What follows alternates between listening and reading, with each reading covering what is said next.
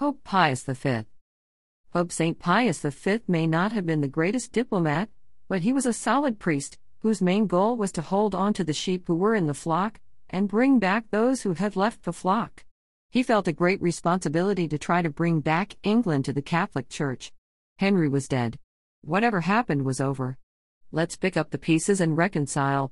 Henry's illegitimate daughter, Elizabeth I, had successfully ascended the throne of England after some frightening times.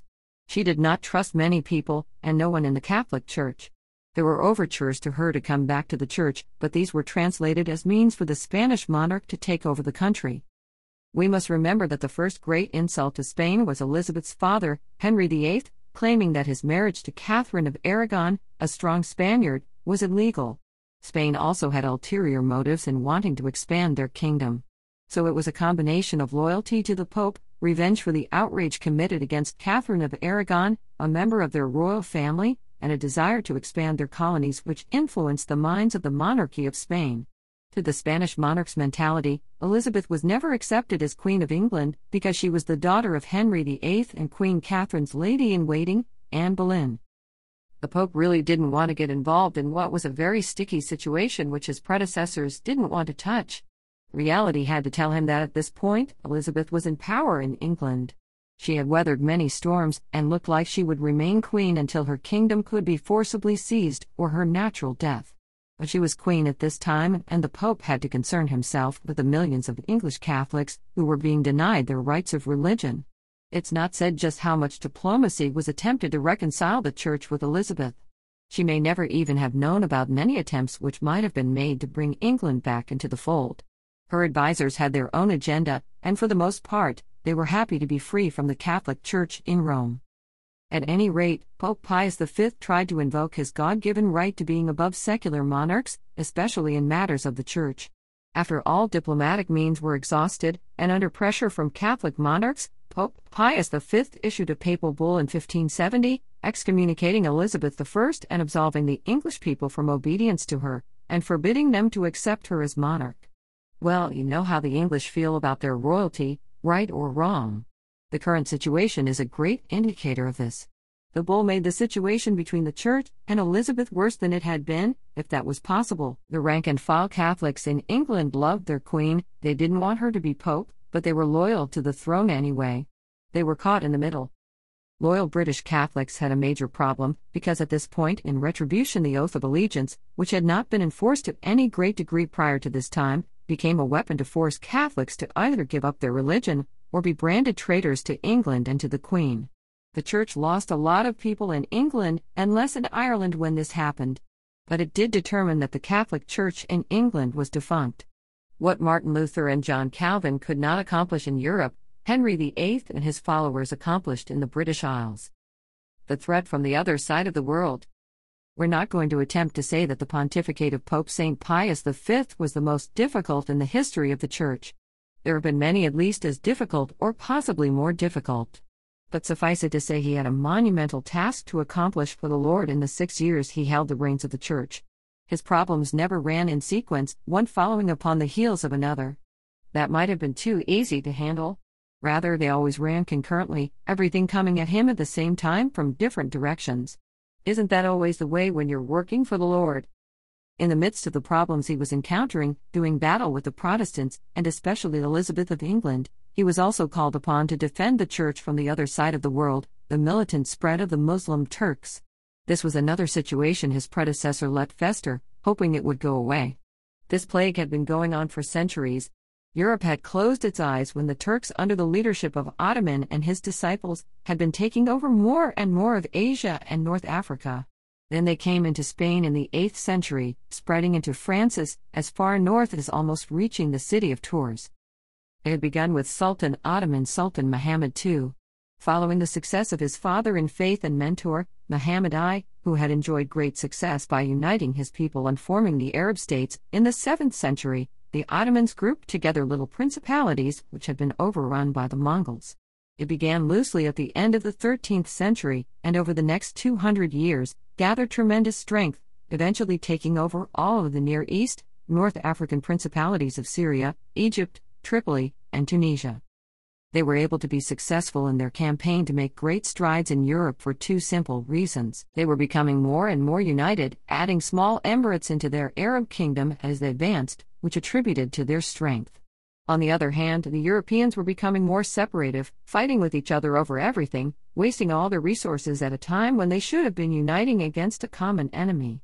Their focus was turned inward and towards themselves, and they didn't realize they were being swallowed up from the south. After Constantinople was captured by the Turks in 1453, which effectively ended the Eastern Roman Empire and opened up the Balkan states and Hungary to the onslaught of the Arabs, they began working their way over to Italy. This still did not get the attention of the Europeans, in particular the Italians, until the island of Cyprus was jeopardized. The rich merchants in Venice earned much of their income from Cyprus as a port city. That was one of the reasons the Turks wanted it. The powers that be in Venice attempted to maintain their control of Cyprus diplomatically, by being friendly with the Turks. It sounds a lot like how the whole world reacted to Hitler in the 1930s. They thought it worked, because they didn't know that their enemies were shrewder than they. It was only when the Sultan, Selim II, demanded the surrender of Cyprus that the Venetians realized that they had not been very cunning. They were in trouble, and did the natural thing, they went running to the Pope. Pope St. Pius V was aware of what had been happening at the hands of the Muslims. He also realized that if they were able to, they would successfully put all Italians, nay all Catholics, under the heels of the unbelievers, as they had the Spaniards for 700 years. But with all his other problems all over the world, he, as the rest of Europe had done, put the situation with the Turks on the back burner until he could get some of these other problems resolved. But now the Venetians had come to him for immediate aid. They were afraid their island port would be taken away from them by the Arabs, and knew that was just the beginning. They recalled how Yugoslavia had been taken over. A campaign was designed to meet the Arabs on the field of battle in Greece, across from the south of Italy. It was best to try to stop the invasion before it got close to their own shores. All the powers committed to certain amounts of military equipment, including ships, guns, bows and arrows, and whatever type of weapons of war might have been used at that time. Actually, it was a means of uniting these separate powers, if only for this one battle. Spain would pay 1/2, Venice 1/3, and the Pope would pay 1/6 of the cost of the total number of ships sent. Venice provided 108, Naples 29, Genoa 14, Spain 13, the Pope 12 and Malta 3. Don Juan of Austria, half-brother of Philip II of Spain, was chosen as the leader of the operation. Everything had been put into place for an offensive at the beginning of October in 1571. They gathered at the coast of Messina, on the tip of Sicily. Their advance scouts returned from the area where the Arabs were stationed. They advised the heads of the fighting expedition and the papal delegation representing His Holiness, Pope Pius V, that they were greatly outnumbered. On the foremast of the main ship being controlled by Don Juan of Austria, a banner bearing the image of Our Lady of Guadalupe was placed. She had appeared to Juan Diego only 40 years before in Mexico. In 1531, the Pope had word sent to all the people in Sicily, as well as throughout the entire Catholic world, to begin a rosary crusade. The only way the Catholics could be victorious over the Arabs was through prayer. From Messina, the Christian ships sailed down the Greek coast and crossed the Gulf of Lepanto, near the tip of Ithaca. There they discovered the enemy. When the Christian troops estimated their opponent's strength, they concurred with the information they had received at Messina. They were heavily outnumbered. However, with Our Lady at the helm of the ship, being represented by the banner of Guadalupe, this grossly undermanned remnant of His Holiness was victorious over the enemy. The Arabs fled from the area, sustaining a loss of over 30,000 men and a great deal of ships. It was here that the onward thrust of the Muslims was effectively stopped. It was done through the prayers of the people of God and the intercession of Our Mother, Our Lady of Guadalupe. It is said that all during the campaign, Pope Pius V prayed, at times in an attitude similar to Moses on the mountain, with his hands raised towards heaven. He called for fasting and rosaries to be prayed in all the churches in Rome and wherever the word could be spread. At the Church of Santa Maria sopra Minerva in Rome, petitions were pouring out during the heat of the battle. It is said that Pope St. Pius V was in the middle of a business meeting at the crucial point in the battle, which was taking place some 500 miles away. At a point he stopped, went to the windows of the Vatican, opened them and listened for a time, as if in ecstasy. Then he turned with tears in his eyes and a smile on his face. He spoke to those with whom he was holding his meeting. He said to them, "This is not a moment to talk business, let us give thanks to God for the victory He has granted to the arms of the Christians. In honor of Our Lady's aid in winning this battle, the Feast of Our Lady of Victory was instituted by Pope St. Pius V. The feast day is October 7th. In recent years, the name of the feast has been changed to Our Lady of the Rosary, but held on the same day. In addition, he placed the invocation, Our Lady, Help of Christians, into the Litany of Our Lady. Who was this Pope, and why is he a saint?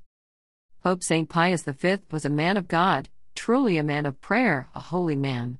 While this is not to say the other popes were not men of prayer, the difference here is that he depended solely on prayer. His ongoing philosophy was, God would move men's hearts, men would not move men's hearts. Pope Pius V brought his Dominican way of life into the papacy. He brought spirituality back into the office. Again, this is in no way a criticism of any of the popes who have lived, especially those who were so influenced by the world of Renaissance, in which Pope St. Pius V was smack in the middle. But unlike many of his predecessors, he was not a Renaissance pope. He didn't care that much about paintings or buildings, or works of art. One of his great accomplishments as pope was raising St. Thomas Aquinas to the distinction of Doctor of the Church in 1568. St. Thomas was the first saint given that distinction, after the early Church Fathers. Prior to this, the last Doctor of the Church was St. John Chrysostom. All of these doctors' titles had been given before 750 A. The Pope St. Pius V was so impressed with the works of the angelic doctor, as St. Thomas was called, that in addition to declaring him Doctor of the Church, he sponsored a 17-volume edition of the complete works of Thomas Aquinas, which were recommended to be used in all seminaries. There were those who criticized Pope St. Pius V for trying to turn Rome into a monastery.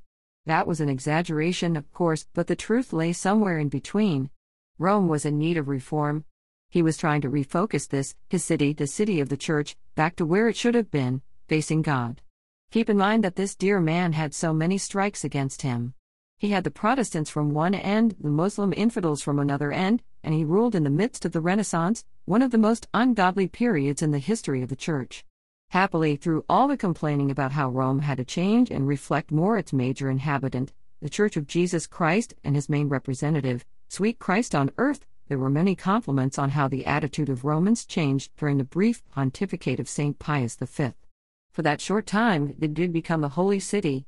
A point of interest might be the fact that the white clothes the popes wear in these modern times comes from St. Pius V, who, upon ascending the throne of the papacy, donned the white vestment of the Dominican order, and had it modified to suit his station of pope. His background had been the Inquisition. As we mentioned previously, this Inquisition was not the same as that of Spain, which had begun after the Catholic kings had finally taken their country back from the Muslims. This office of the Inquisition was to deal with Lutherans, Calvinists and Huguenots in France, Germany, and Switzerland, who were pouring over the borders into Italy to bring their heresies to the people of God in this country. It was not easy to control dissidents and stem the tide of heresy, which was rampant all over Europe when he assumed office. The office of the Inquisition of Italy was more recently called the Holy Office, and is now called the Congregation for the Doctrine of the Faith, and is chaired by Cardinal Ratzinger.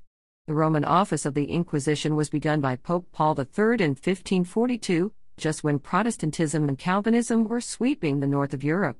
He had good reason to weed out heretics, and to put the fear of God into would-be heretics. Granted, at the beginning the methods of the Inquisition were anything but democratic. A rumor or a whispered accusation was enough to bring someone before this autonomous group of people.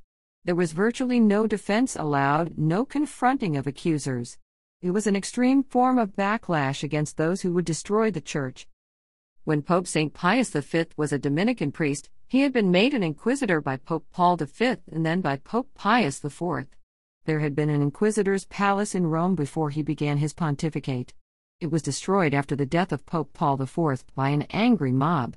There were those who believed that the Inquisition had outlived its usefulness. It was old-fashioned for these times of enlightenment, this period of Renaissance. And so it had never been rebuilt. But to an old warhorse like Pope St. Pius V, who had eventually been given the title of Inquisitor for life, it was a very necessary means of combating the enemy.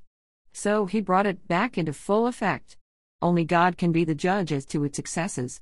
It was able to discourage many who would feel the freedom to take potshots at the official church and engage in heretical activities. From the time of Pope St. Pius V, The office of Inquisition, now the Congregation for the Doctrine of the Faith, has always had Dominicans, watchdogs of God, in key positions. This has always been justified by the fact that the First Inquisition was carried out under the supervision of Saint Dominic. In an effort to balance the books, so to speak, members of the Friars Minor have also been included as part of the office. The Church has always exercised temperance in the operation of this office. The prayer has always been that justice is tempered with mercy controlled by the Holy Spirit. Pope St. Pius V died the year after the victory of Lepanto, on May 1, 1572. He was very loved by the people. He had not been with them that long as Pope, only 6 years. He had received a great vote of confidence after the Battle of Lepanto. He was mourned deeply by the populace of Rome. His body was transferred from St. Peter's Basilica to the Basilica of Santa Maria Maggiore in Rome. He was buried in a special chapel and a statue of him sits on top of his tomb. He did not win the friendship of many of the European rulers during his papacy. He had a difficult situation to handle on many fronts, and was not able to resort to diplomacy very much. When the situation called for tact, he tried to use it. He was not trying to win popularity contests, but he did not want to afford himself the luxury of being cold to an adversary, when benevolence and compassion would have accomplished the desired result. He was a good man, a bull in a china shop, but he was God's man. To quote from one of his biographers, "Behind the image of stern lawgiver, of a new Moses, which he projected, lay kindness and zeal for the well-being of the Church. Besides guarding it against heresy and the might of Islam, he encouraged its expansion through the missions, and was a patron of learning, especially the ecclesiastical sciences. He was not indifferent to the arts, but thought of them principally as secondary to religion. Thus he left only a modest impression on the architecture of Rome. In effect, he didn't leave any monuments in stone which outlived him. He was not looking for a tribute to his name on earth, but rather in heaven. He was beatified 100 years to the day after his death, on May 1, 1672, and was subsequently canonized 40 years later on May 22, 1712. History has told a story of this strong man, totally committed to his God, his Church, his religious order, and his children, the people of God.